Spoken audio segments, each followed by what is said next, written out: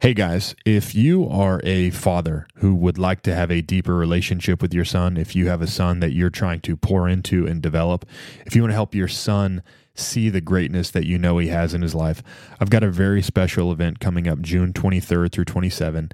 We are going to be in Cleveland National Forest. My father's coming with me, the man who you hear me talk about all the time, who helped me become who I've become in life. We're going to be doing a father-son rite of passage event, map and compass, land navigation. I'll be teaching you how to use map and compass in the exact same place that I learned in Navy SEAL training.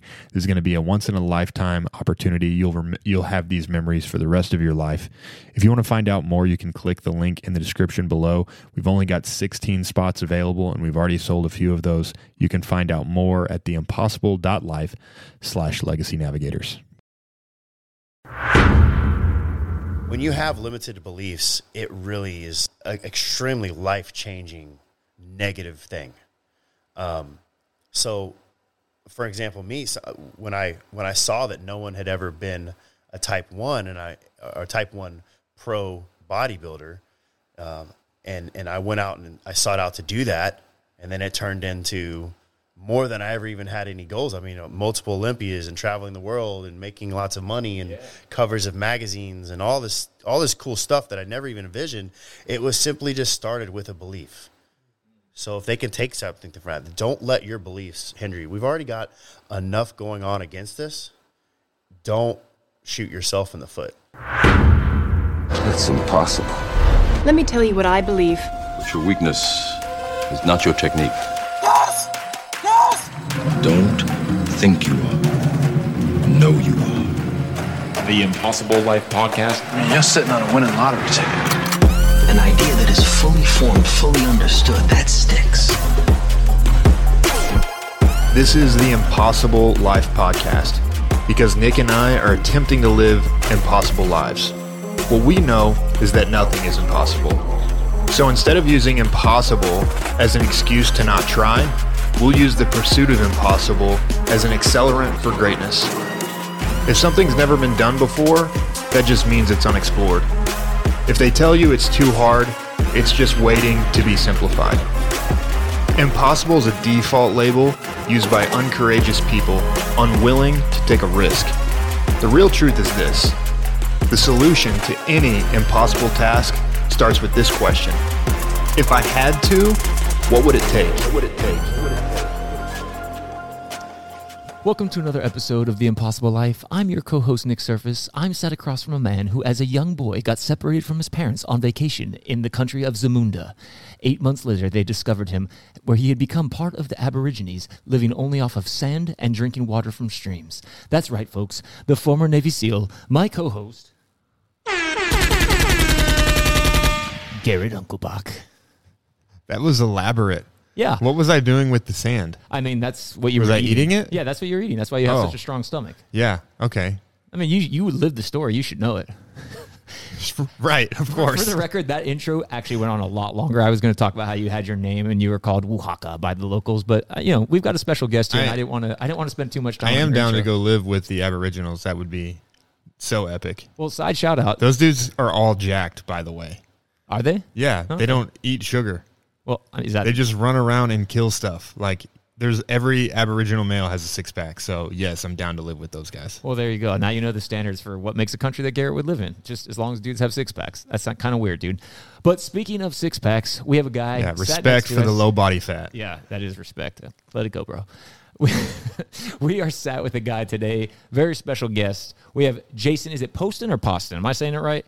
Poston. Poston. A lot of people say Poston, but it's Poston. I should have asked you that beforehand, so I apologize for that. But we have Jason Poston with us. Jason Poston is a man who is known for being a professional bodybuilder, but really, the first thing I noticed, the guy looks like the Lego god himself formed a beard out of plastic and snapped it onto his face. I mean, your beard is unbelievable. It's legit. It is, like, ridiculous. It's a good day today. I have beard in me. We're coming out of the ice storm here, so everyone's getting cleaned up today now that we can actually go somewhere Well, it's amazing. I got to, that's probably the weird way to introduce you. You've got done a lot more. So let's get to the stuff that's maybe a little bit more interesting to people.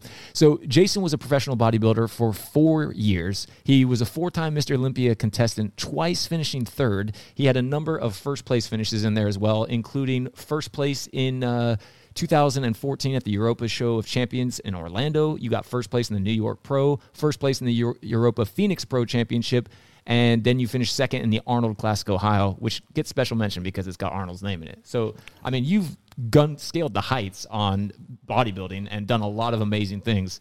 But what people may not know about you is that you are a type 1 diabetic, and at the age of 28, you weren't even doing anything with bodybuilding. Is that correct? That's correct. Yeah, no, I was lifting weights. I love lifting weights. I've probably been lifting weights for 10 years, but I worked out more for athleticism and performance. It was all functional training. So it wasn't about sculpting or building a physique for a look. It was about sports performance, health, just simply having fun with working out and not any type of like strict purpose, right? With bodybuilding, we have one purpose. It's to build and sculpt a physique that looks good on stage and wins competitions. Yeah, and I want to get so much more into that. We're going to be talking today about choice, which is ultimately the strongest muscle you've got. You're a strong dude, Jason. I mean, my first question, now that I am not allowed to ask about your beard anymore since we covered that, how much you bench? Hey, well, first of all, let me talk about this beard. I tell all my friends and my wife, and you guys probably know this, I would not have this beard if I didn't get paid to have it, but I'm very blessed that I get paid to market these products. And when this company approached me, like you guys probably would too, like, well, how much money can I make with beard products or with men's grooming? Well, men's grooming is actually a very marketable and profitable industry. But beards during this whole pandemic have taken off. Yeah. Guys don't have to go to the office anymore. Guys are living out in the woods more. I think it's maybe one of those things where like, hey, life is short. Yeah, grow a beard. Let's just let go a little bit. So, yeah, this beard company approached me, and it's the Beard Struggle. You guys can find it on my social media. What is it? The Beard Struggle? The Beard Struggle. Okay. Because it really is for people who don't have a beard, but they want to look like your beard. Yeah. I'm genuinely going to go check that out because, like, it's like ridiculous. If I had beard supplements, I would definitely pay Jason to rep them. So would I. By the way, if you want to follow Jason, you can join his other 1.1 million followers at Jason Poston Pro on Instagram. He's a great follow. I'm down to 1 million. I posted about Trump, so I lost. Oh, did you? I lost like 5,000. I was barely over. I was like 1 point, I don't know, 1 something. And then, boom, I posted about Trump. Boom. That's crazy, man. The 5,000 liberals that were mad at me, they unfollowed and okay, so he's just at a cool million. Step up your game. It'll Jason. get back up there. You're really slacking, dude. So we could talk about beards for a long time because Jason has a sick beard. But I want to, and there were some questions I wanted to ask you. But before we get into any of the questions, just wanted to say, most people have looked at your Instagram by now or your Wikipedia page and seen everything. Is there anything that Nick didn't say that you would put on your highlight wall? You know what? He talks so fast. No, I'm kidding. No, that's actually something like that. Busted. Either that or my ADD. I mean, I did multiple Arnolds, right? Okay. So I did a few Arnolds, and I got second place twice. Okay. Which that'll really tick you off if you're like that close to winning 2 times in a row. Nothing will get you fired up like second place. Yeah, and especially it was from an injury. My back cramped up, so I could have won, but I literally couldn't relax my back on stage because of the spasms and cramps. Oh, and man. it was unfortunate, but it was a learning lesson. Like everything, I learned what I could have done, but after the fact that I lost that big trophy, and then I've done. Yeah, I don't know if you said I did 4 Olympias. Yeah. So yeah, finished third twice. Yeah, and then the whole reason I started this journey is because I was type 1. I had no interest in bodybuilding, but the interest came from when I had a sudden life change and I didn't know how to, work or live my life every day. And I love fitness. So I was like, listen, I need a more basic form of working out, which is just like bodybuilding. Not that it's basic, but it doesn't necessarily burn as many calories in actual workouts as running and cross training. The rate at which you burn energy. I want to keep it kind of simple here for all the listeners, but the rate at which you burn glucose for bodybuilding is pretty consistent. Yeah. You sit and you do an exercise, then you rest. And then you do an exercise and you rest. You do an exercise and you rest. You do an exercise and you rest. And you do that for about an hour, hour and a half, and then you rest and you go on and do the same thing again tomorrow. And then you eat the same thing pretty much every day.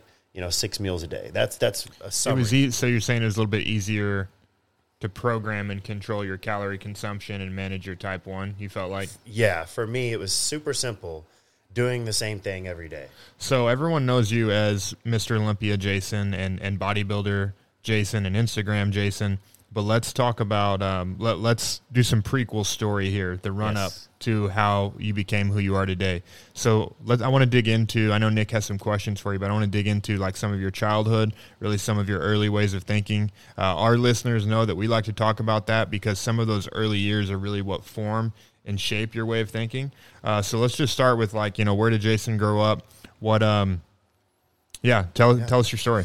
I grew up in Grapevine, Texas. Grapevine's bigger now. When I grew, I'm 40 now, so when I grew up there, all the way up till I was 18, it was a little bit more of a smaller town. I went to Colleyville Heritage High School, graduated in 2000. And just so I'm clear, and the listeners are clear, type 1 means you had it from birth, right? So you were managing this all as a child? Well, no. That's the thing. I acquired, or however you say, I was diagnosed at age 29. Oh, wow. So crazy. All the sports I played, the way I lived life was normal, and I never had any symptoms. I never had any warnings. It was just boom, 29 years old, the year 2011. I, started losing a ton of weight, and I had all these crazy side effects and the things that were going on, symptoms. You wouldn't call them side effects, but symptoms, and all these things were obvious that something was wrong with me. So, I can get in that story later, but no, I wasn't diagnosed. I was 29. Okay, yeah. So we'll come to that diagnosis. So give us some of just the story on you leading up to that diagnosis. What did you do in high school? What sports did you play? High school for me was really a rebel phase. I was really, I was a good kid. I was in church, in and out of church, but I love, I had a relationship with the Lord, had best of friends, good relationship with my parents. But when it came down to school, I always had a hard time focusing. So I did play sports, but to be honest, I was one of those kids, I would fail classes. I just didn't respect academics. I had What were you interested in? What had all of your attention? Probably like being cool and girls. Okay. That was it. I was trying so hard to be cool, and I liked girls. I had a girlfriend. It was just all about the social life. I didn't see the benefits of academics at all. It was sad. So obviously there's a transition there from thinking that way to becoming someone who's so disciplined. So kind of walk us through that. What happens after high school for you? Well, hang on. Sorry. Nick's got some interrupt questions. you with a question. Were you how big were you in high school? Because what do you weigh right now? I'm 215. You're 215. How tall are you? 5'10". Okay, so he's 5'10", 215. He's jacked. You'll see the pictures in the video, which, by the way, we're on YouTube now, so you can actually watch this. I'm normally like 225. Okay, well. But the diabetes kind of I lost some weight recently, but it's coming back. I'm not going to throw any stones at you, bro. I'm 180. But, okay, so in high school, what's your physique like? You're 5'10" in high school, and what do you look like physically? I grew after high school. Okay. So I was probably like 5'8", 5'9" when I graduated. Oh, okay. And I grew. A lot of guys in my family are like that. My brother was like that. My dad was like this. And but I weighed about 155 pounds when I graduated. Dang, okay. And I also was old for my class. That's what's crazy. I was 18 my whole senior year. So I was older than most of the guys. I was just people in my life or people in my family are late bloomers. Right. But yeah, I played basketball, wasn't the best at it. I played football, wasn't the best at it. I wrestled and was good at that, but then I could never get my grades up. So I played hockey, but it wasn't in our school. It was a outside school, sport. But that was it, man. It was, I wasn't really focused in high school. And when you look at the way high school functions of the curriculum, a lot of guys like me don't really have an opportunity. And I mean, I blame myself, right? And I blame my leadership. I mean, my parents, they didn't really push me to make good grades, right? My mom, bless her heart, really pushed me to just not get in trouble, right? Yeah. To stay out of trouble. So I feel bad for, you know, the stress she probably had. But my dad just could care less if I made good grades or not. It wasn't too important to me. It's basically don't embarrass him. Right. Like don't get suspended. Don't get in fights and give him a bad name, and he's cool with it. But I don't like the way high school is structured for people who simply don't have the attention span to pay attention. You know, I think there is core curriculum like studies that everyone needs to go through, but I just don't feel like there's enough options to keep, you know, all the kids interested. Yeah. You know, and there's a lot of talk about that, right? There's a big discussion. That's why I like homeschool right now. I think it's such a parenting issue, right? Like school is like, hey, send them off to a government-sponsored institution and you educate my child. I think there's way better ways to educate children than school. Like school would be so much more interesting to students if you could help them connect it to their life. What do you want to be? Why do you want to learn these things? Like I never went to college, and I've learned some great things in this current season of life that college would have taught me. But I think about like learning some of the finance stuff that I do now, trying to do that in college. I would have hated it because I'm learning from a guy who doesn't put this into practice, trying to tell me how to do it. And I'd be like, why am I learning this right now? But now that I need to know these things, I was so hungry to go out and learn them. So I'm right there with you. Parenting and the influence is on your life. Your leadership can definitely change the way that you think about learning. So I'm right there with you on that one. You guys are both driven by your passions heavily. So I think like and also, have you ever thought, do you think your type 1 diabetes that you didn't know you had might have played a part in you struggling to keep paying attention in school? Man, it comes across my mind. Like I think about it. Yeah. You know, and I mean, they put me on medication, right? Like Ritalin and stuff like that. Right. And I would get depressed. I don't think that really worked for me. But no, I really think it comes down to the lack of leadership from my pops. He didn't invest in the kids, right? He just didn't. And then I also think that, you know, the things I was into were things that I didn't feel like I had at home. Right. Like, you know, like it's twisted. Like it's really hard when you go and reflect back in your childhood, but we didn't have a lot of money. Yeah. Like the lights would turn off constantly. The water would be turned off constantly. I remember certain days, like I took showers outside because we didn't have a shower. We had one bath, right? And I mean, these are first world problems. I feel like there's other countries that have it much worse. But I mean, I went to Colleyville. This was a wealthy high school. Yeah. My friends drove Mercedes and Hummers. Like I didn't have a car. Yeah. So, you know, taking showers outside in the morning to wake up my dad, and which is cool now. Now I'm like, oh yeah, man, take an ice bath first thing in the morning. That's how you get the blood flowing. And you're at home on this podcast. We talk about that all the time. Yeah. We love a good ice bath. But, you know, I kind of forget where we're going, but you know, I was just, I was good at a lot of things as a young man. Yeah. Like flipping things. I was really good. I sold a ton of stuff at school. Right. The problem was half of it was stolen. So, right. You know, it was like I would steal from my job at work and turn around and flip it. And why did I do that? Because I didn't feel like that was the only way I could make money to get the cool stuff that the rich kids had. Right.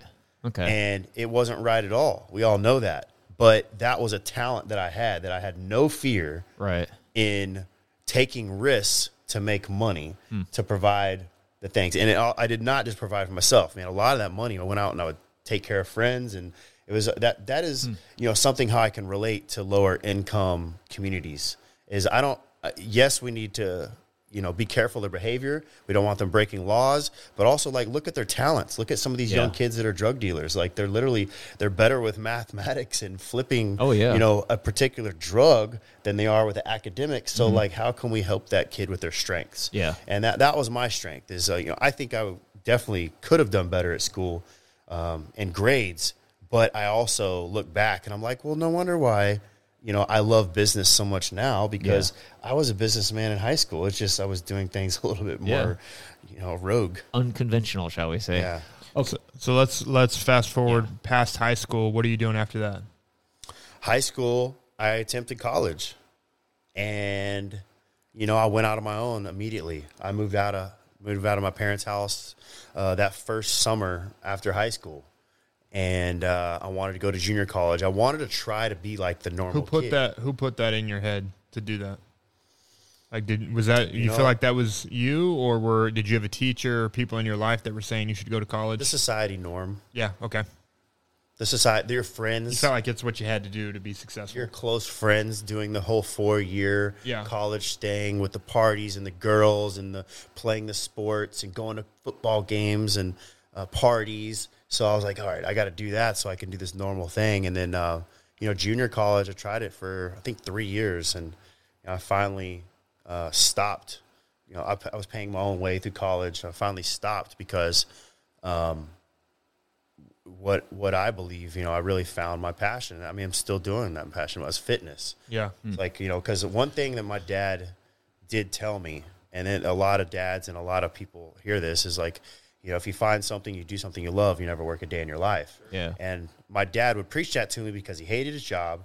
He didn't make a lot of money, and he had been working for Xerox forever and didn't have very much to show for it. And so he would take that on the kids, but he would also, when excuse my language, when shit hit the fan, he also would rant to me. Sure. And I would listen. Like, I don't want to be unhappy like my dad. Yeah. And so I listened, and I was like, I don't want to be unhappy like my parents. So look, I love working out. How can I turn this into a career? Oh, boom. Look at the salaries. Personal trainers are making like. So what year is that when you start to get into fitness and think that? I was 21. I was 21 and turning 22 soon. I was waiting tables, and I was working at Costco. I had 2 jobs, and I also worked at Abercrombie for the discount. Nice. I worked at night. I worked at night, so I had 3 jobs. Wait, at night, like you were the eye candy at the door, right? No, man, I was not. I did model and stuff back then, but it was like I didn't want to be that guy standing at the door. Oh, so man. you're 21. It's what year is it? 2000. Let's see. This was probably 2003. Yeah. So at that time, I mean, fitness wasn't as enterprising as it is today. I mean, there was money to be made back then, but not like there is today. No, you didn't have the opportunity. But you found that you liked it, and you said, "This is what I know I want to do. If I can make any money at this, this is what I want to do." Absolutely. What's kind of that discovery? How did that happen for you? Because I was good at it, and it was something that grabbed my attention. What were you doing that you discovered fitness? I got my first membership where I paid for it. There wasn't gym membership. Like when did it click for you? Like, I like this, and I can make money doing it. When I worked out consistently, I was reading books. There wasn't a lot online, so it was all books back then. The Encyclopedia of Bodybuilding. Yep. Oh man, Charles Poliquin's strength training books. Yeah. So some of the great classics of bodybuilding. Yeah, it was all just classics. And when you start something consistent, and like with fitness, and you see results, you immediately can get hooked. Yeah, and absolutely. So I was like, look at my body, and it was the first time I knew this is what I want to do for a long time is when all my friends came home from college, and they looked at me, and for the first time they gave me some really positive feedback, other than like cool shoes, cool hair posting. Yeah. Hey, your girlfriend's hot posting. This was like, dude, your arms have gotten bigger. And I remember my biggest friend said that. He's 6'9". Oh. He's still my best friend. He's 6'9". He had he played 2 sports at Texas Tech. Dang. And so he was the genetic god, right? And I was the shorter, smaller guy. And he gave me that compliment. And then some other friends said something about me adding size too. And I was like, yeah, I just been consistent with my workouts. And it gives you that sense of control. Like, I can do things and I can receive these benefits from it. I can make changes. I can make myself look different. People see that. They see me differently. I felt this. I mean, I had similar story for myself where in high school people said, you're skinny, you're this, you're that. And some of Garrett's like inception is like, you know what? I that's not what I see, and I'm going to change that. and it changed people's level of respect for me, and then it changes your level of respect for yourself. I think a lot of people in their fitness journey have some of that experience where it's just like, I can change things. I can change the world. I can change myself. And that's where people go from that and start to change other things. Yeah. If I can change my body, I can change my family. If I can change my body, I can change my bank account. Yeah. You have an aha moment when you realize the stuff you do on your own when no one's looking suddenly reaps a result that everybody sees. And you're like, oh, like actually what I'm doing, like my routines, it just gives you like rocket fuel in your engine to keep going. Right. So you've had this moment. You're a fitness trainer now. Is that what your job is? You're training other people? Yeah. I told my parents, like, listen, I'm going to drop out of college. Just look at how many years I've wasted. I went down to Austin, partied all my college away, and down there I was still working hard. Worked 2 jobs, but I came back home, left Austin because it was not a healthy lifestyle for me down there, and came back home and said I want to get these certifications. So still worked 2 and 3 jobs, studied the first certification, got my NASM CPT, and then that got me into a job at 24 Hour Fitness. Yes. That 24 Hour Fitness was the gold standard back then. Yeah, that was I the remember number 1 those. gym in the area. Yes. Yeah. I think Gold's was up there, but 24 Hour was new. And I actually had a job at the front desk before that. And I remember seeing the personal trainers and thinking like, man, I can be just like these guys. I think I can even do a better job because I just love working out so much. It doesn't even seem like they're into their clients. And I'm going to come in here and do this. And so, but 24 Hour, it didn't work out real quick. It was too tough for me, really. Like, they just threw you out there. There wasn't any training, and I had never been a personal trainer. So I quickly just went over to apartment complex. I was like, let me just throw flyers around. And I kind of did my own thing, but I had no experience structuring business and keeping records of, all my money and my clients. And I did well. So just to catch that really quick. Yeah. He's working at 24 Hour Fitness, and they put, okay, I want to be a trainer. 24 Hour Fitness puts him out there, and it's not going well. And you don't say, oh, I guess this isn't for me. You say, I guess this isn't the place for me. Exactly. I'm going to go do it somewhere else. You Yeah. didn't let that discourage you at all. Well, your environment, just because one environment doesn't work doesn't mean there's not other environments that you need to That's right. surround yourself in. And so my environment was having the freedom to kind of learn from my errors and not the pressure about sales and money. Yeah. Like, I got in this to help people and to help them get the feeling that I had when I worked out. And remember, back then, not very many people were working out. Everyone works out now. Back then, nobody was working out. And so I felt more comfortable just on my own. And so that's why, and I felt more comfortable not being pushed to hit a number. Yeah. Right. Like 24 hours, like, oh, you need to talk to this many people today. Yeah. You need to help this many people with their form. And that system does work, but for me, it just didn't fit. It works for 24 Hour Fitness. It may not necessarily work for the clients. 24 hours not doing too well as we speak, right? Yeah. Like whatever their model, they did well. It was for a working while. at the time. It was. The amazing thing is, though, is you look at like patterns in your life. You didn't like school, and because that didn't really fit you, and you're clearly like an independent thinker, and you like to do things and find your own way. So, I mean, I look at that, and I look at the way you said you made money. Once you had a desire to do something, you've got a pattern and a repeated habit of finding your own way of doing it. Like you said, I mean, you were doing it illegally, flipping things in high school, but you found ways to do it. You find something you love, you get the certifications to go down, like, quote unquote, the paved road, and then you realize, actually, the paved road is not for me. I'm going to go make my own. So, like, this entrepreneurial spirit is clearly in you from a young age, and you see that pattern starting to develop. Okay, so take us I from never thought about it that much, but you're right. Like, you're right, because is also it psychotherapy. continues. Like, I'm Well, only this stuff- 22 at this point. It continues. Yeah. for most of us, whatever our unique gift is, whatever that thing that's in us, you've had it since you were young. Yes. And that's why on this podcast, we like to go back and talk to people about where they were at when they were young, why they thought the way that they did, because there's those threads in our life that have been there since the very beginning. Who else flipped like bicycles? Anyone else? I didn't know. Or rollerblades? I used to Dude, fix people's rollerblades. Yes, rollerblades, man. Those are the gems. See, Bearings. No one could clean bearings. No. I could clean bearings, so I did it for all my friends and made them faster. Yeah. And I would trade them for, like, okay, you got to give me your new wheels off your rollerblades or something. And I did it with bicycles too. So you were always trying to find stuff to flip. Take us from the apartment gym. Let's pick up back there.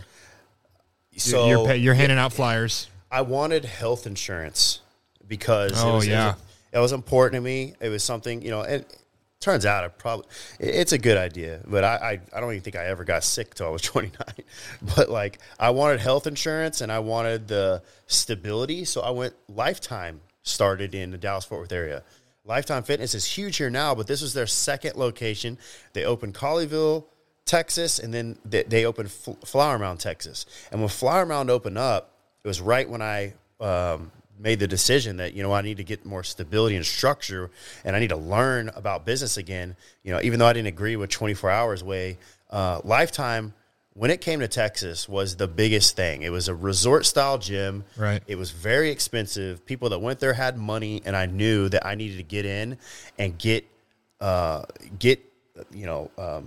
what's the word I'm looking for? Just experience working with higher-end clientele. Right. You know, I was working for it's a lot more apartment expensive complex to people, get into Lifetime than it is to. Oh, yeah. It was crazy. No one ever heard membership prices like that. So I got in, and I went there, and I worked there for almost 4 years, opened up this new club, and I was either number 1 or number 2 at the gym in sales every single month, year after year. I started. So what changed? How did you go from struggling selling at 24 hour to being number 1 in sales at Lifetime? They didn't just throw you out on the floor.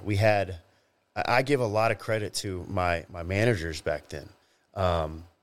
This guy, there's Ray Figueroa, Michael Taylor, and Matthew Heinrich.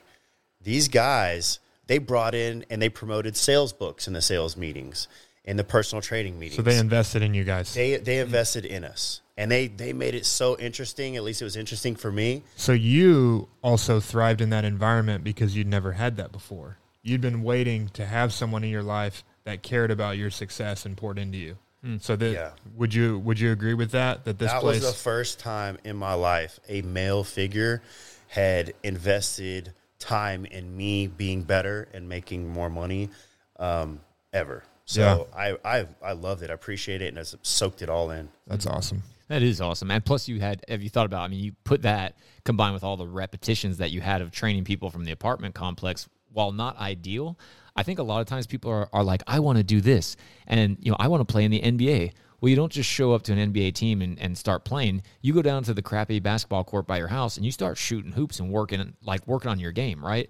And people understand that in sports, but not necessarily in life. Whenever they're looking for something else that they want to do, it's like, hey, go out, find a place you can practice and start getting reps and get excellent at it, right? Whether that's public speaking or whatever it is, like just don't say no to a gig. Go take it, because you may not get the result you want, but you're getting repetitions and you're growing even when you're unaware of it. So you've now had all these repetitions training these people. You have a man that's going to invest in you that's already doing something that you're passionate about. And this is like the concoction that gets you fired up and ready to go. Now, you're in your late 20s, you know, you then find out you have type 1 diabetes, right? And for those that are unaware, what is type 1 diabetes? And can you kind of walk us through the story of how you discovered you had that? Because you had it the whole time and just didn't know, which is amazing. Yeah, so after, you know, going through all my 20s with normal health, I literally can't remember when I would get sick. If I got sick, it was for a day. I had amazing immune system. And when I was 29, it was when the Cowboys hosted the Super Bowl. I don't know if anyone in Dallas remembers that.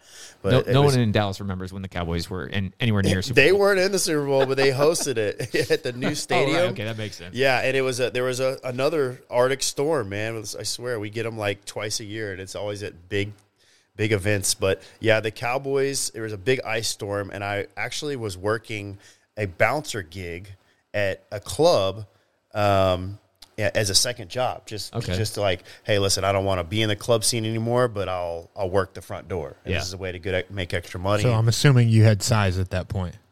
I was like, no, but I was tough. Like, Okay. you know, like I wasn't afraid to confront people.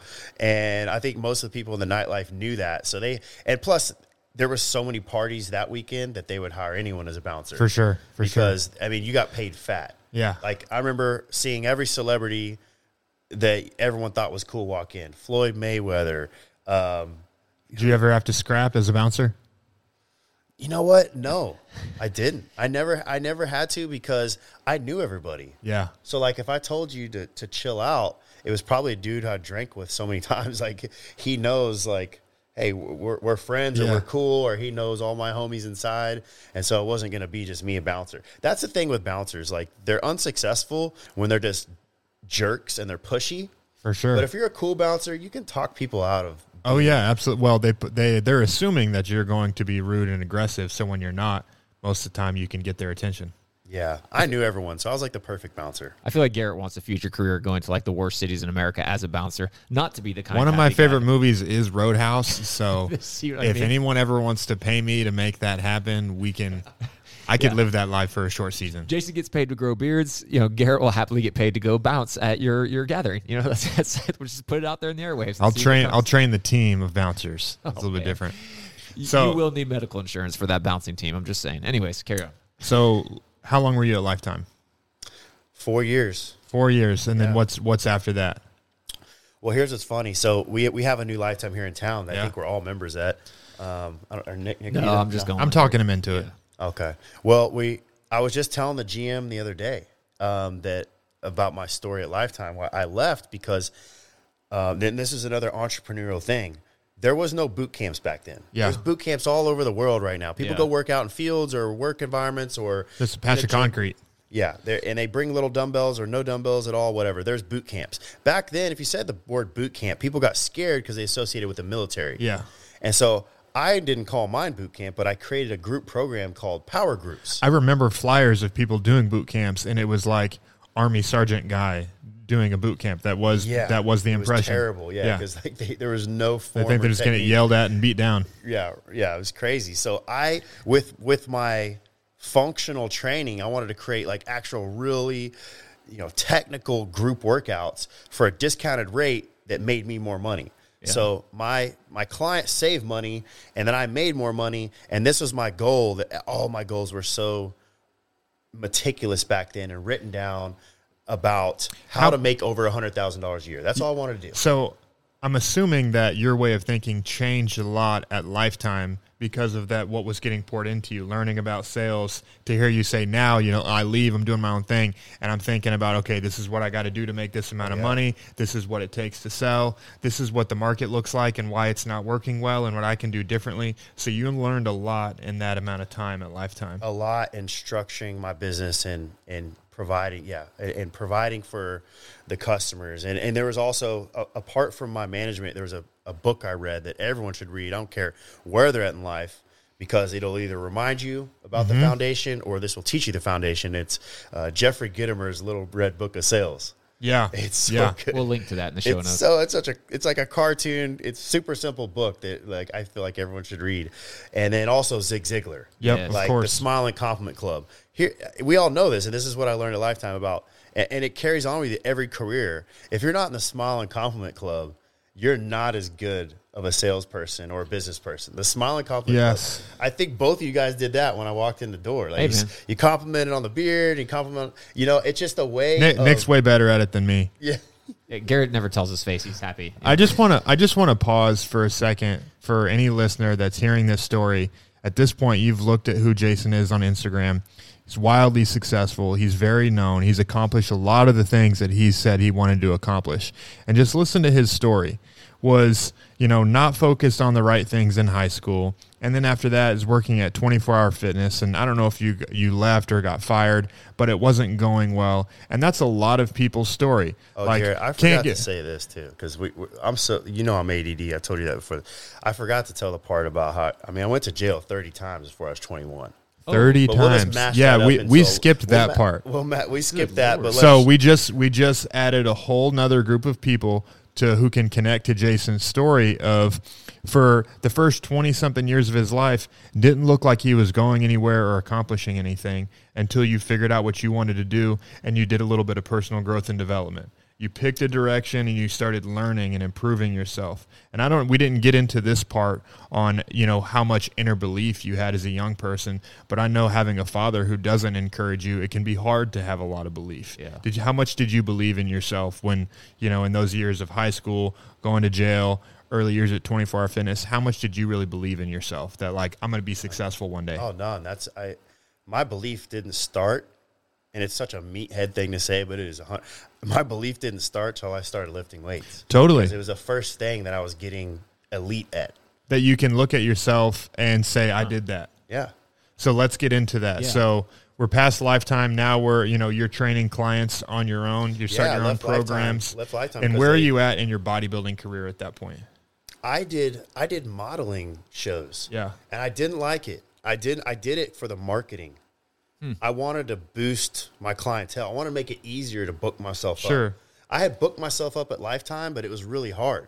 And I had to create these group programs, and, I had to sell and bring in new business all the time. But what if people came to me and I didn't even have to recruit them? So you basically maxed out what you thought you could do at Lifetime, and you're trying to say, how do I do more? Yeah, I left Lifetime because I created that group program, and they came in and they stopped it. They said they started their own boot camp, and they wanted me to run this whole boot camp program for $25 an hour, but I was making like $300 an hour with my group programs. Right. So I didn't see, and they would promise me that there would be some type of incentive, but I didn't believe them. So me and a group of trainers we didn't, because they started group programs like I did after. Right. And so we all had group programs, like we were training multiple people at a time, and because they outlawed that, or because they made a rule you can't train more than 3 people at a time, we said, peace. We're leaving. We're going to a studio down the street. And so that was when I went back into more, I guess you'd say, an entrepreneurial role. Yeah. A little bit more structured this time, a little bit more driven as far as hitting numbers and hitting quota and how to structure and how to talk to my clients. So I left Lifetime with a lot of experience, and I'll forever be grateful. And even though they ended my power groups, right, it was still absolutely worth it to get my start there. Now, when you spoke of ADD, and I think we all collectively have it as well, because we were actually at the point where you were a bouncer, and I got sidetracked by thinking how funny it would be to have Garrett be a bouncer. But that's when you were saying you discovered that you had type 1 diabetes, because, right, you were leading up to it. Yeah, this was right after that. So after I was working on my own now. Yeah. And I had some really cool different business things going. I think it was the first time in my life that I made over $100,000. Yeah. When you take away 50% of what Lifetime was taking from me. Oh, yeah. But it was still much harder to get new business now. Social media hadn't taken off yet. There was Facebook, but it was not what it is now. Yeah. I was bouncing, and I remember that particular night, the Cowboys were hosting the Super Bowl next year. I forget who's in the Super Bowl, but I had to go pee every 10 minutes, every 15 minutes from my post. I'm standing at this party, right? Yeah. These massive celebrities are all walking in. I'm like not checking IDs, theirs, but I'm there checking people I don't know's IDs. And I kept having to leave to go pee. Right. And then the guy who hired me came up and got upset. He's like, man, I kept having to get cocktails and girls and people aren't bouncers to watch the door for me. Right. Because I could not control my urination. Right. I had to kept freaking peeing. And I was like, what is wrong with me? Like, what's going on? So I had peed out all the water I could possibly pee, and I was dehydrated, and that went on the whole weekend. And when I went to look at myself in the mirror on Monday, because I don't even think I looked at myself the whole weekend, I looked so sunken in and sick. And I weighed myself, and I had lost 15 pounds. Oh, my gosh. So I remember, and that was probably like 175. So I was like, boom, down to 160. And that was depressing for me because I'm working out. I'm a trainer. I'm actually a nutritionist at a point, too. I had gotten a little nutrition certification. And so I was like, here we go. Like, I literally have worked my butt off to get up to 175. And now I'm back down to 160 like that. Like, all right, back on the weight gainer, back on eating more foods. Like, this is ridiculous. And it didn't. I kept losing weight. So months and months went by. In fact, 9 months went by from February all the way to September, and I had lost about 50 pounds. Jeez. So I was down in like the 140s, I think down to 140. At that point, I wasn't even weighing myself because it was depressing to see that. And so I had lost so much weight, and I knew something was wrong, but I kept ignoring it and kept procrastinating, didn't have health insurance. I went to a clinic. At the clinic, You know, I the first thought was that I had an STD, Right. Or that I was like, do I have AIDS? Do I have a tapeworm? Yeah. I wasn't knowledgeable about diabetes, but the clinic sent me home, said, no, you don't have any STDs, you're good. And I was actually pissed that I didn't have any STDs. Like, Yeah. well, what is wrong with me? Then what is the problem? I would rather have something and you tell me so I can, stop this. So during this whole time was also probably the closest that I've become with my relationship with God, because the insecurities and the depression that kicks in from health problems where you don't know what's going on, Right. it messes with your mind a lot. And my foundation that my mom had and grandmother had instilled in me about a relationship with God and, and being a Christian, I relied on that. So my devotional, my Bible, my prayers were probably the most consistent and I want to say strongest, but I mean, it was my biggest cry out to God in my entire life because I couldn't sleep. I would have to pee all night. So if you try to go to sleep, you lay down like, oh, I'm tired. It's time to go to bed, but I've got to get up and pee. And you get up and you lay back down. 30 minutes later, you got to go pee again. Jeez. Same thing all night until you've peed out and you're completely dehydrated. So then the dehydration symptoms kick in. My lips looked absolutely awful. They were completely cracked like you had been out in the sun or the snow forever. The sides of my mouth were cracked open like the Joker. Yeah. And so that's when I started hiding. I didn't want to go out in public. There was no social life. And this is just the antithesis of your strength, right? Because you started to feel some confidence from, I can go to the gym, I can put in hard work, and I get results, right? And I can control the change in myself. And now along comes diabetes, and it takes away what you thought is control. Like I can make myself different, and now you've got these things happening to you that you can't control. So this brings you closer to God. Then what happens after that? How do you take the reins back and start to control your diabetes? This is important. What happens after that? I'll absolutely tell you. But I have to say this because, people who don't believe in God and atheists will say, well, what is your proof? And this was, I already had my faith and I was a believer, but my prayers, I would hear the same thing. And it would be when I was halfway, we call it hallucinating from, what's it called when you get sleep deprivation? Yeah. So yeah, I felt sleep deprivation for the first time. I'm sure they took you through that. Yeah. Yeah. I've done a little bit of that. Yeah. You're crazy. But I've heard that before. Sleep deprivation, it's different in different people. Yeah, that's true. Some people handle it amazing. And then, for me, I felt like I handled it pretty well, but not that whether it was from sleep deprivation or call it literally God answering my prayers, he would tell me the same thing every single night in my halfway sleep that, Jason, you have strength. Just continue to have faith in me and you will be stronger than ever. I get goosebumps. I think I got goosebumps right now. Cause it was the same thing. And of course, while you're in it, you don't know what to believe. Dude, but I did start to believe it. Like, you have strength. You're not strong right now, but just be patient and I will make you stronger than ever. So where did that come from? You're hearing that from the Lord, but let's just dig into that for a second. Yeah. For you to hear that from the Lord, you've got to be in a place where you can hear. So you talked about you said your mom, right? Your mom and your grandma put that belief in you at a young age. Are you reading the Word of God in that season of your life or no?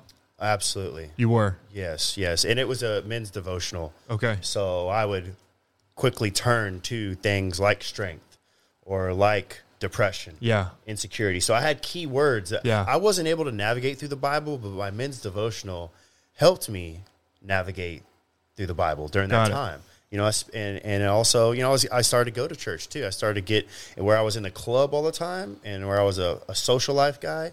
I started to get more into, the church scene. And would you say that was directly triggered by this struggle of diabetes? Absolutely. Yeah. When this is the common thing that people do, and I'm embarrassed to say it, but and I definitely gave all glory to God in the good things that happen in my 20s, but not the way that I should. Sure. And so I had tangled with too much of the party scene and the nightlife. And I, in a way, I felt like this the whole time I'm sick, even though I'm depressed, even though I don't have any confidence, even though I had no money. I lost all my money because I lost all my clients. I couldn't get up to train people anymore. Yeah. I mean, I wouldn't sleep all night, and I would just train a few clients a day. That was all the energy I had, and then I'd go home and go back to sleep. Man. But through that whole process, something was telling me, you know, and then those prayers, like something big is going to happen. Just keep your faith. You are strong. Remember that. You're not strong right now. You're weak. You're physically weak, but you are strong. And I love that. And then boom, September 1st, 2011, 9/1/11, I was diagnosed. I went to the hospital. They pricked my finger finally, said, "Oh, you're diabetic, and like you're gonna have a hard life." You know, they gave me all the scary stuff, sent me home, and then I actually got into. And you're thinking probably what? I'm not fat. Like, what do you mean I have diabetes? Well, yeah, I know. I mean, I believed them. When they said that, I had denied diabetes for about the last month because a couple people told me that, and I said, "Whatever." Okay. I said, "I'm not fat." Like you said. Did you have the level of education on diabetes? Because it wasn't as talked about, you know, it wasn't as common knowledge as it can be now. You're right. No, 2011, and that's just, it seems like it was just yesterday, right? 2011, people were not aware of diabetes, and now we're at over 400 million worldwide. Oh, my gosh. Okay, so you get diagnosed with diabetes. Take us from there. I get diagnosed from diabetes. One of my grandmothers, the same grandmother that used to, you know, testify and just put the word into me, said, "Hey, Jason, also I got you a free research study." Because remember, I didn't have insurance. Yeah. So I didn't have money or insurance. I said, "You got a free research study, and they're going to give you insulin as long as you just do these, and they're also going to pay you." Wow. I said, "Wow, okay. I'm there tomorrow." Yeah. Call the doctor, go in there. They give me insulin. He gives me a shot, tells me what I need to do. He's like, "Now you need to go down to the cafe. You need to go eat because we just gave you a shot, and come back up after you eat." So were they feeding you too? They gave me coupons to get free food down the cafe. Oh my gosh! Wow. You hit the lottery. Yeah, this is like a big win. Yeah, and this is the opportunity. Yeah, and after he gave me my shot, I'm walking down the cafe, and I feel like I just absorbed every nutrient from the last 9 months that I hadn't absorbed. Yeah. I felt like I went from slouching with, you know, some type of back, you know, issue, like, you know, some type of to standing up straight, just coming alive. Like, what? I just got my energy back that I haven't had all year. And I said, and it was immediate, like this rush of excitement, like I'm going to crush the world. Yeah. Right. In a matter of just one, it really woke me up right there. Oh man. I can only imagine, but I can't imagine what that's like to live for so long without that energy. I mean, people have this experience of living without God. People have this experience. So many perspectives create this where they've lived with so little for so long. And what it gives them is gratitude for what they do have. Yes. So essentially you breathe again for the first time and you say, I'm not going to waste my breath anymore. It's like a lot of people listening can probably understand when you, for some reason, maybe haven't eaten in a while. Yeah. And then you go and get a Snickers or whatever, or you go and get a hamburger. Yeah. Like maybe if you got, and for maybe some people haven't eaten, like you worked out really hard, you did a hike and you went on a long walk and then somebody's got some like awesome hot dogs or something awesome back at the camp and you're like, this tastes so good. Yes. That times 100. And that's how you felt about life. Yeah, because it wasn't just the food. It was on all cylinders. I'm getting my money back. I'm getting my health back. I had lost a girlfriend at that time. I was like, I'm going to get a girlfriend again. I'm going to get my finance. You felt like you could do anything. I felt like I could do anything. So take us from there. So the research study puts life back into you. And then what? How quickly do you get to where you are? Take us from there to, you know, like you were actually one of the first, I would say you're like one of the first 30 people I followed on Instagram in like 2013 or 2014. So, and you were, I mean, at that time you were one of the top fitness influencers on Instagram. So that's a short time. 2011, you're in that research study. You're feeling like death.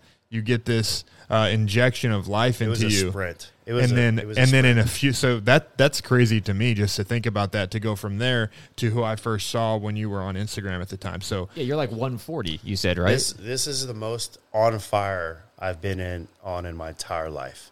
I hope and I pray to ever catch fire like this again. Yeah, because it was absolutely no distractions from women too. I remember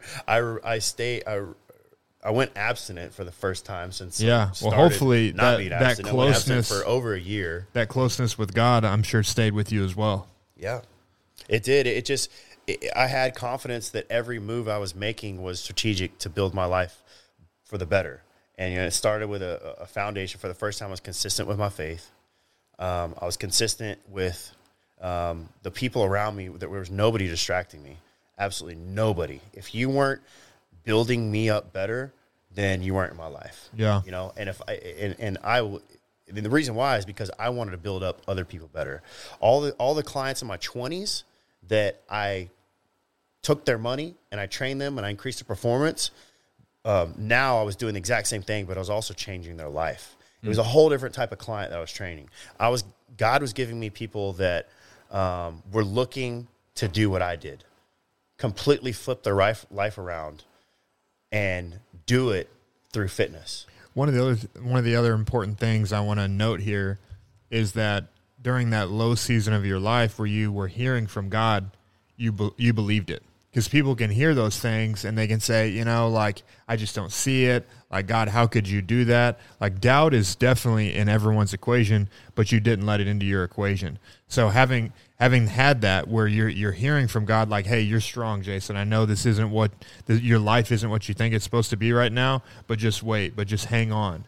And you believed it, and then this happens to you, and that's a big part of your fire in this season. Yeah, I want to, before you carry on, I want to take a summary of events as well, because I think I didn't know this. Like, we've talked before this. I had no idea, man. Like, I love the storyline or plot, if this was a movie, of a guy who's just sort of going along. He's had some tough times. He's had some good times. He's kind of getting to a point where he thought was good enough, and gets stripped back to literally where you have nothing. You said you lost all your money, all your income, anybody that was around you. Lost all his size. Yeah, lost all your size, which was the one thing you have confidence in. The only thing that got stronger when you're laying in there was your spirit. And oh my gosh, do I love that. Because, man, we say this all the time. The strongest part, we are a spirit that has a soul and lives in a body. And the strongest part of us is the spirit, because that's the part that can communicate with God. And I love that you were sitting there. And what did you do? You applied the disciplines of working out in the spiritual sense. And I just find that so amazing that you heard the same thing over and over again. And you said you had no belief. You said to us, you were like, I was 140. I still didn't have belief. And then suddenly when you're at your weakest point, what does God do? He comes in and starts instilling belief in you. Dude, that gets me pumped up. So pumped up. And it was so obvious. Yes.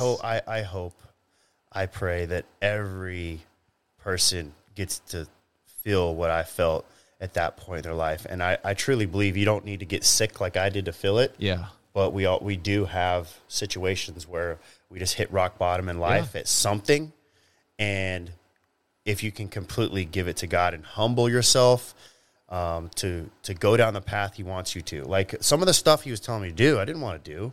Like, get rid of my best friends. Yeah. And I know I wasn't getting rid of them. Like, I mean, distance myself from my best friends. These are my roommates. Yeah. The guys I've known since middle school and high school. Like, these are but they were distractions to where I needed to go. We were living life different. And where he wanted me to go, he needed me to live in solitude for a little bit and to just focus on being a better person and educating myself in how to live with this new disease, right? And I couldn't do it with all these distractions from people who were still doing what I previously did, which is just living a crazy life full of distractions that you allow yourself to become desensitized to. Like, you know what I'm saying? People have these, like, they'll have a certain friend that's a distraction. Oh, for sure. Well, then they start hanging out with that friend, and then they have another friend who becomes that friend, and then all of a sudden they've got a group of friends that are all just like doing fair weather crap. Where. So what was so essential to you in that season was focus. You learned how to focus. Yeah, and to call myself out, it's because I had a problem with focus my whole life. Yeah. Because my focus was, I was easily distracted with social life. So if for the first time, I needed to be lonely for a little bit from people. Do you feel like you still are in that fight today where you're having to constantly work against being distracted and I need to get focused on what I'm doing? Yeah, absolutely. It'll always be a distraction for me. I think Satan knows our weaknesses. Absolutely. And he knows how to get under our skin and to distract us, or to whatever your, fake curse may be. The devil knows that, and he's going to always remind you of that. And so I'm constantly battling with staying focused on the most important things in my life. And now the distractions are all different. Yep. But, they change. Yeah. But you still get distracted. All right, so let's pick back up in the story. So you've gotten to this point where you got weak. I feel like this is like the Captain America story, like where you're like this skinny little scrawny guy and suddenly they give you this injection and you're like, I know it wasn't overnight, but so take me from this. So you've gone through these trials. Suddenly you're able to gain weight again. You have energy. You feel like you could take on the world. I gained 30 pounds in 30 days. Nice. I'm pretty sure you could sell that. You could sell that program online. I went back up. Yeah, I looked better than ever because my skin was so tight. Yeah. And the whole time I was sick, I was lifting. Oh, wow. It wasn't the same. I'd literally slap myself. You probably felt like your strength doubled in that time too. In the time, yeah, the strength didn't double, but the strength came back and a little bit stronger than I ever was. It was, but yeah. So I lifted all the time I was sick. Okay. I would slap myself in the face. I would pound as many energy drinks as possible, like Wow. way too many. And that wasn't helping you. Yeah. No, then I became adrenal fatigue, and the energy for drinks sure. didn't work. Plus, energy drinks do not work. Period. With high blood sugar, Yeah. it doesn't Okay. work. Doesn't work. So you're like, hey, I've just realized I have type 1 diabetes. I know now what the solve is. I'll tell you what I'll do. I'm just going to go become a professional bodybuilder. I'm pretty sure that's how the conversation with yourself went, right? You know what? It was my choice, but who do you think guided that choice? Well, of course. I mean, if God's telling you you're going to be stronger than ever, just keep believing. Like, what a message. Here's a weird thing that people... So this is why I can't judge guys that take their look serious. Because there's some guys, a few of them. There's not a lot. And it was really hard for me because I got so tired when people would judge me based on the fact that I wanted to have a good appearance. Yeah. That I cared about clothes. That I did modeling and stuff. I didn't like it. Right. I never liked it. I loathed it. I didn't like the people I worked with, but I did it because throughout all my career, it's helped advance my career. It's excellence. It's helped. Yeah, it is excellence. It's helped me gain following. It's helped me have a more positive influence on people. So that's why I always say it's not whether you do something, it's why you do it. You don't gain a lot of followers by being repulsive and disgusting. Yeah, or like hiding away. Shoot, I don't know, man. Nowadays, It's true. We live in a different world. I know. But people admired your excellence. I remember back 2013, 2014, like you were very excellent and you were known for being different. I remember following you back then, like, yeah, this guy's legit. He works hard. Like, you can tell that he's different than some of the other guys. Yeah. So 2014 is whenever I first saw your career on the professional bodybuilding scene. And to Garrett's point, at 2011, you've entered this program where you get insulin, you're getting paid. So how did you get to be a bodybuilder? Like, because you were always into fitness, but it's a whole nother world going to bodybuilding. Yeah, that's what I was saying was that I knew God was pointing me into a direction that I didn't feel comfortable, Right. and that was marketing my look. Right, okay. It's really off pattern. Yeah. Like, it's like, and my sons come to me in this, like, Dad, I want to be a model. I'm like, well, why? Yeah.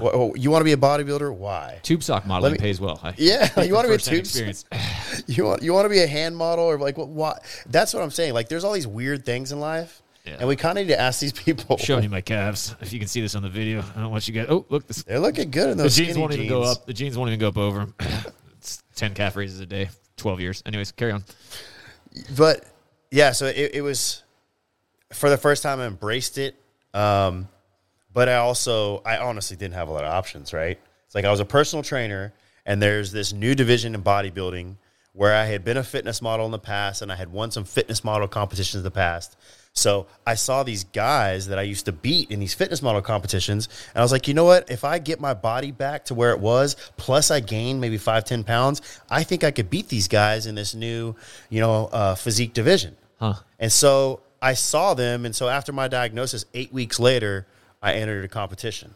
Like, I didn't even have to diet because I was already lean. Like, I was skinny, right? So I grew into the competition. Like, and then I competed, was third place. This is a whole new division. They didn't even know how to judge it, but they really gave me a lot of positive feedback. The judge came out after, is like, I had you winning, but all the other judges didn't. But trust me, keep with it, stick with it. And so, like I did before with trying to market myself and my look to build my business, now I had to do it more than ever because I lost all my money. So I was like, listen, I have some clients, I can pay some bills. I think I can float an apartment. I borrowed my sister's car. I lost my car. I lost everything. So I had the money to just live, but now I needed to make money, to save money and get back on track. And so I kept competing because every time I did that, people respected the work ethic. You got people coming up to you after the show like, oh, man, that's impressive. How did you do that? Exactly. So you're gaining your followers one at a time. Yeah. Facebook took off then. And then I think the next year, Instagram started. And here I was equipped with what those platforms wanted, was interesting people doing interesting stuff to give people information every single day. Yeah. And I was already equipped. I had 10 years of personal training experience at this time, or maybe 9.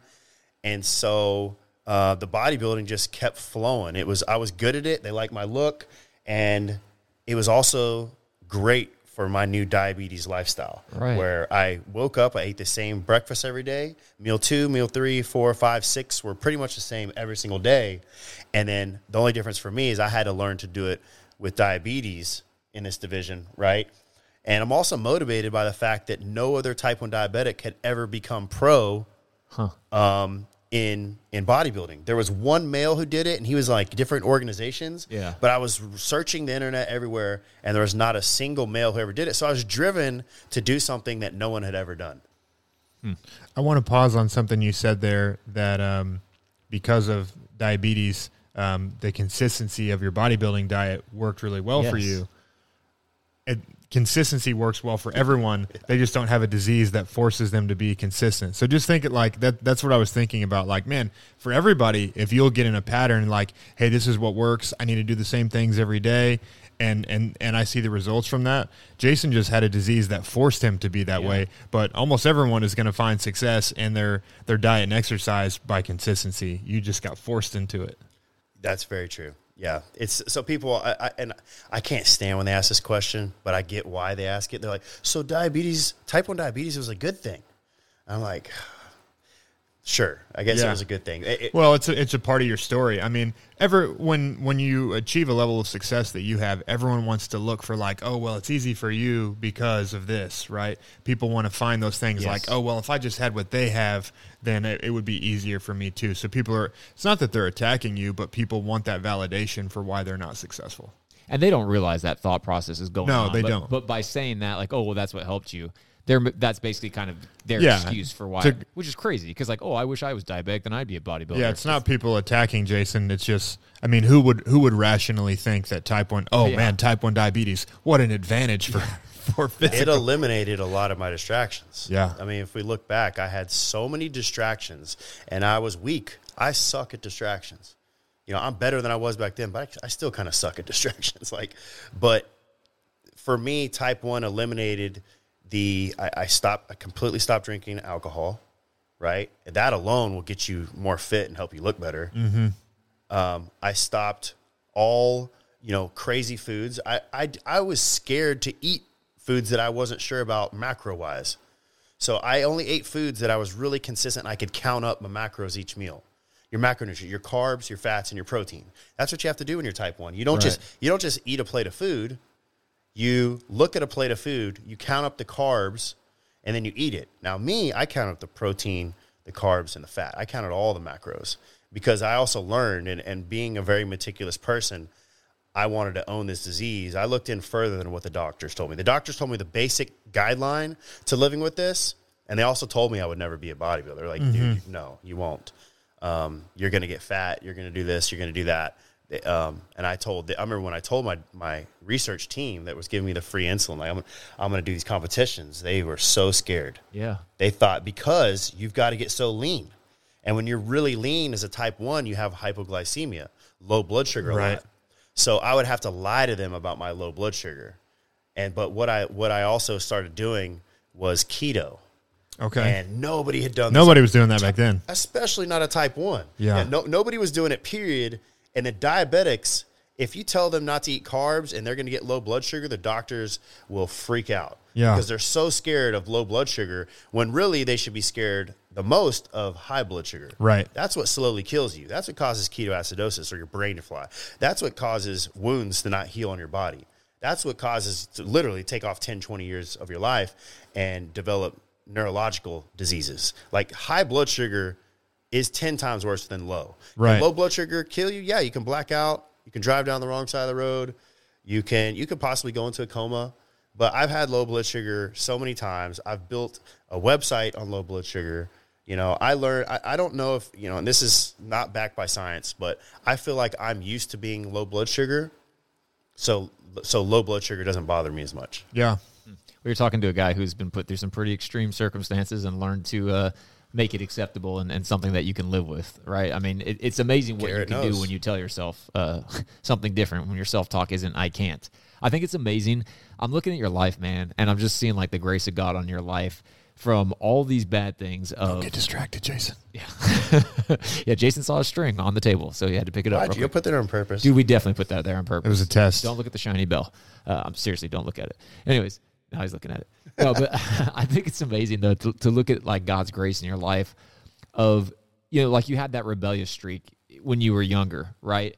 And it's such a negative thing at that time because, like you said, I mean, you're in prison over 30 times before you're 21 years old, and you're finding a way to do things that's not right. But there's this rebelliousness, and there's this resourcefulness in you. So now, you don't know where that's leading you to, but you gradually apply that towards fitness, and you progress, and you pick up some stuff that you don't want, and then. Like you had type 1 diabetes the whole time. It's genetic, right? It's not like it just, you didn't catch it in the bathroom. I don't believe that.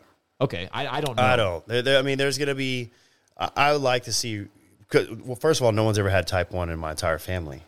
So my personal thought, and also there is research that supports both genetics and outside causes, but I believe that some type of plastics or heavy metals or medications, something environmental. Something environmental from the outside of my body caused this autoimmune disease. Wow. Got it. Okay. But what I think is amazing, though, is that the way that you end up getting to the biggest, all the things that you were doing, you talked about modeling so you could gain a following and get customers to come to you. You didn't realize all the things that you were learning. And I just always find it interesting how people's lives come together and little seemingly loose ends end up all tying together to make sense. And what made them make sense was type 1 diabetes, which is not a blessing. Like, I don't think anybody goes like, oh, praise God, I got type 1 diabetes. This is awesome. But you get something that makes you weak, and it's the thing that makes you weak that actually made you the most strong. And I just, man, that gives me chills. Like, I think that's amazing.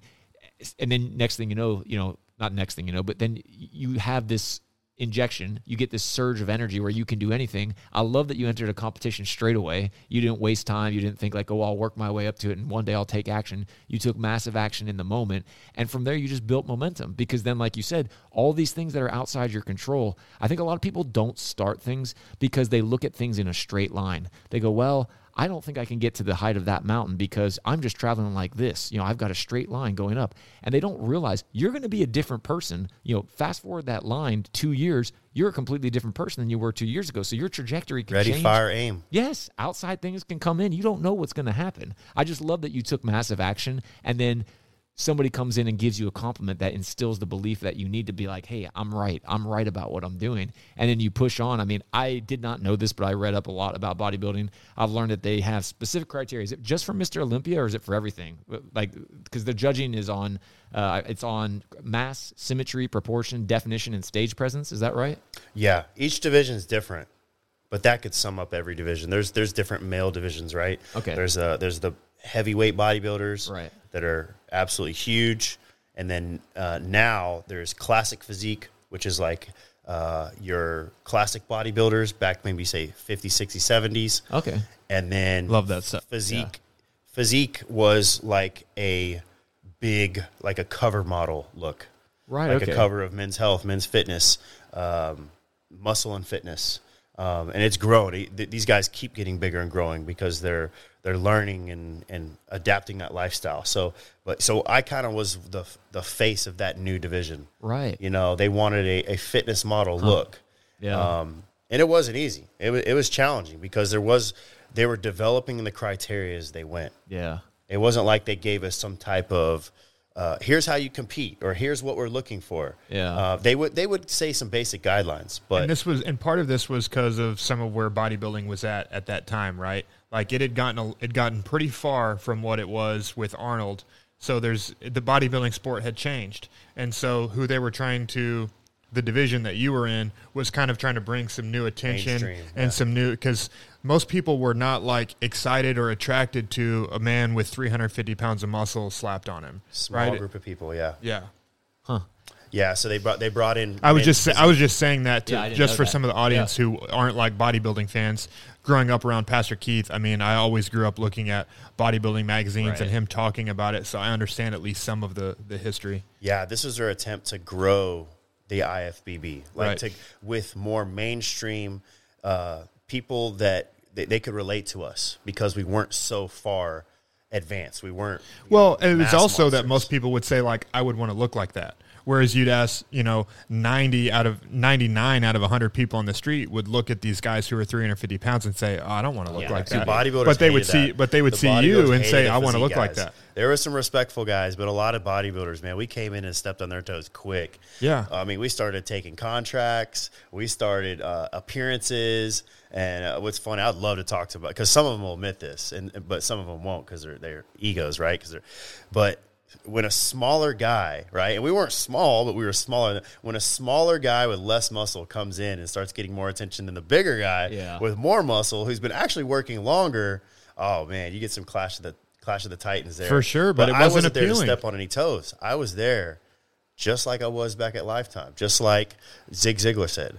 The Smile and Compliment Club. I was there to shake hands, kiss babies, and make friends with everyone. It also wasn't your fault. The judges in that sport took it in the wrong direction, but that's a different conversation. I love you. Thanks for saying that for me, bro. Yeah. I love you. Like that is yes. It wasn't the judge. I didn't make the sport. I didn't make it. The judges took it away from where it was supposed to be. Yeah. It's a cycle. It's all coming back around. Yeah, we don't want to get too much of bodybuilding talk. Your followers are like, it's interesting though. I didn't know a lot about bodybuilding, so I enjoyed researching it. Yeah, we couldn't tell that by the way that you look, Nick. Okay, dude. Shut up. I mean, there was always going to be one joke. It's okay. I think everyone looks at Nick and says, like, man, this guy's probably an archive of bodybuilding information. Yeah, obviously. When you're putting up a clean 115 on the bench Nick press, starts every podcast with, trying to jab me, so I got to throw some in every once in a while. You know what? And I got to say, I'm so happy that you did, because it's just nice that you throw something back. A lot of times it's like talking to a brick wall. So thank you for returning fire, Garrett. I appreciate it. Okay. We could talk about Jason's story for a long time. I think we did a good job of unpacking some of the lessons and nuggets in his story.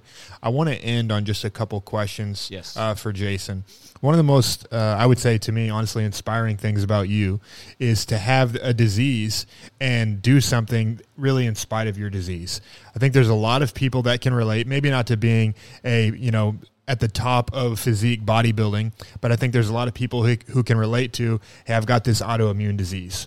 Or I've got this injury, like, oh, well, I can't be a runner because I got knee problems, or I can't get into, or, I can't lose weight because I have, X, Y, or Z disease. Like, I've received this condition and I've accepted it, right? What would you say to people like that? Those limited beliefs will limit you more than just what you think, you can't do. Like, for example, you said, like, someone with hurt knees that says that they can't ever play sports or do anything active ever again. That's going to hurt a lot of things in your life. It's going to hurt your relationships. It's going to hurt your finances. It's when you have limited beliefs, it really is an extremely life-changing negative thing. So for example, me, when I saw that no one had ever been a type 1 or type 1 pro bodybuilder, And I went out and I sought out to do that. And then it turned into more than I ever even had any goals. I mean, multiple Olympias and traveling the world and making lots of money and covers of magazines and all this cool stuff that I never even envisioned. It was simply just started with a belief. So if they can take something from that, don't let your beliefs hinder you. We've already got enough going on against this. Don't shoot yourself in the foot with a simple thought process. Yeah, and just do what you can, right? So many people with a limiting belief, they'll say like, "Oh, well, I know I can't be a billionaire, so I'm probably not supposed to be successful." Like you didn't say like, "Oh, I don't think I can be number one, so I won't even try." Like at least take steps, right? Do what you can. Is that would you say you started that way? Like you had belief, but were you thinking like I can be number one in my area of bodybuilding in the world? I didn't think I could be number one in my area. I mean, I didn't. My belief was to simply win each day, each week. That's good. It was just to simply have gratitude and be grateful the fact that I wasn't sick anymore. Yeah. But also, it was to slowly each week save up a little bit of money. That's funny. It's funny you say that. You were still sick, but you changed the nature of your condition, and you've changed the way that you felt it. Now. What do we have to do before we started? I had to relax down. Yeah, Jason came over to my house on low blood sugar. We had to let him eat and get some water for a few minutes before we could start. Yeah. We wouldn't have had a very good conversation. But yeah, so that's funny you put that way. Yeah, because it takes someone from the outside. If you asked me, technically, I live with a sickness. Sure. I don't ever think that I'm sick. Yeah, absolutely. They told me that I had comorbidities, and I don't want to say the words here to get your podcast flagged or censored, but I got the virus, right? Yeah. And then, but I didn't have any type of beliefs that I've got this thing. No, I take care of myself. I eat healthy. That's right. I have a very structured vitamin and holistic protocol, and so I got it, and I was fine. On day 5, I was working out on day 6. But that it didn't just start with that week. I've been taking care of myself, my whole life, and especially when I was diagnosed with this disease.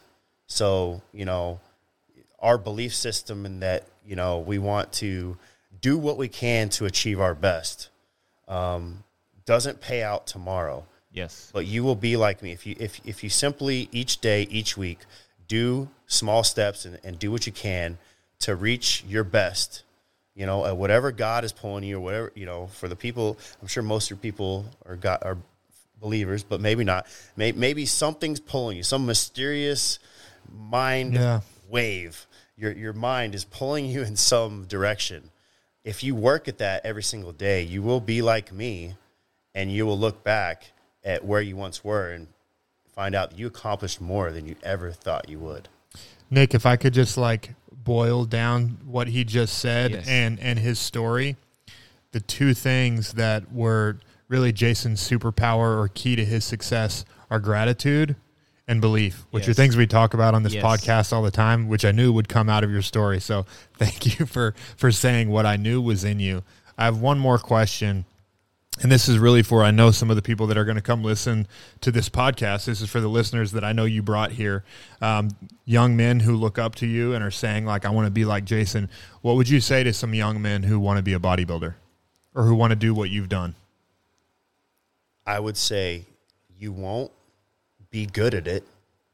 It will not last very long if you're doing it for the wrong reasons. Ooh, that's good. That's good. You won't be successful. Now, you could be like some guys I know. You could actually make it to the top. You could win the whole dang thing. Then what? And then it'll all come crashing down. Yeah. Because I know them all. Would never name names because that's not cool. But I've seen some people rise to fame and crash hard. Because it's not what they thought it was. Because they were doing it for the wrong reasons. Doing it for the wrong reasons. I didn't ever win. And I'll still always have a chip on my shoulder for coming so close to not winning the big show. Now I've turned that into business though. I got mouths to feed. I got college funds to pay for. I've got we won't name names, but there's a lot of winners who haven't found the success. Yeah, in certain ways, like the relationships I've built, the opportunity I've gotten. I mean, political figures and CEOs. Goes back to the smiles, right? The Smile and Compliment Club. Yeah, I like Smile and that. Compliment Club. Yeah. I like that. If you don't smile and compliment somebody after you hear this podcast, you didn't learn anything from this podcast. We're going to end on that. That's so good. So, Jason's story, use gratitude, use belief to get to where God has set you up for, to achieve your destiny. Hold on to gratitude, hold on to belief, and let the Smile and Compliment Club open doors for you. Yeah, I love that. Jason, thank you so much for joining us, man. We just want to honor you and say thank you for taking time to come talk to us and come on our podcast and spend time with us. I really enjoyed hearing your story, man. I didn't know a lot of that, and I did a lot of research on you. So I enjoyed that tremendously, man. I appreciate you coming on here and sharing your story with us, dude. And I'll come back again. This is only the second podcast I've done, I think, in the last 3 years. Oh, awesome. Well, we'd love to have you back on again, man. Guys, this is the first time it's going to be on YouTube, by the way. So if you want to see just how Jack Jason is, and if he's still up for it, we're going to do a flex together so you can see what me at 180 looks like compared to Jason's guns. Oh, Lord. So this is going to be interesting. I'm not pulling my sleeves up, you'll notice. These guys are doing this. My sleeves won't come up over my shirt, my biceps, guys. Anyways, these are... Haven't even worked out yet. All right, dude. I did 10 push-ups last week, so you don't test me, bro. All right, well, anyways, thank you again, man. Guys, we'll see you again soon. Take care. Thank you very much for listening, guys. Remember to share, like, subscribe. If you think that this would be something that someone would enjoy, please send it to them. We appreciate it all. If you want to get in touch, you can follow us on Instagram at The Impossible Life. You'll find us on there. You can also email at impossiblelifepodcast@gmail.com. If you have any questions, if you want to get in touch and find out about Garrett's personal or business coaching, that's the way to do it. Thank you again for listening. Go out there, think better, and live the impossible. See you again soon.